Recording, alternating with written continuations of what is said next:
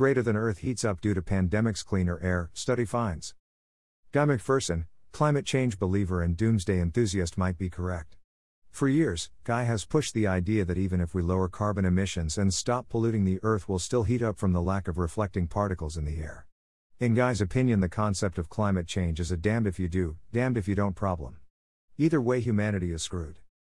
This isn't a popular opinion and not a message that people will pay attention to. Considering how the other fighters of climate change act in their role of saving the planet, should we really be surprised? John Kerry flew a private jet to Iceland to accept an award for combating climate change. Leonardo DiCaprio not only flies himself all over the planet in the name of climate change, but also whichever woman half his age he is currently indulging in. Al Gore owns several pieces of property, a personal jet, and his carbon footprint is larger than some cities. Add the fact that many of these millionaires and billionaires are investing in beachfront property, and that should tell you everything.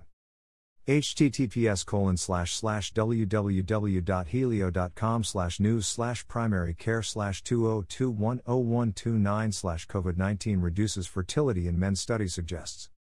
A recent study found that men who were infected with COVID-19 have a lower fertility rate than normal.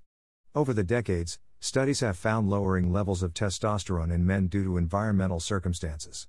Estrogen in the water supply from birth control pills, diets with less meat and fat, soy products, plastics, and car exhaust are just a few of the causes. This study shows a drastic decrease in sperm count after being infected with COVID-19, and it is unknown how much this will affect fertility in the future. We could literally be looking at children of men in real life.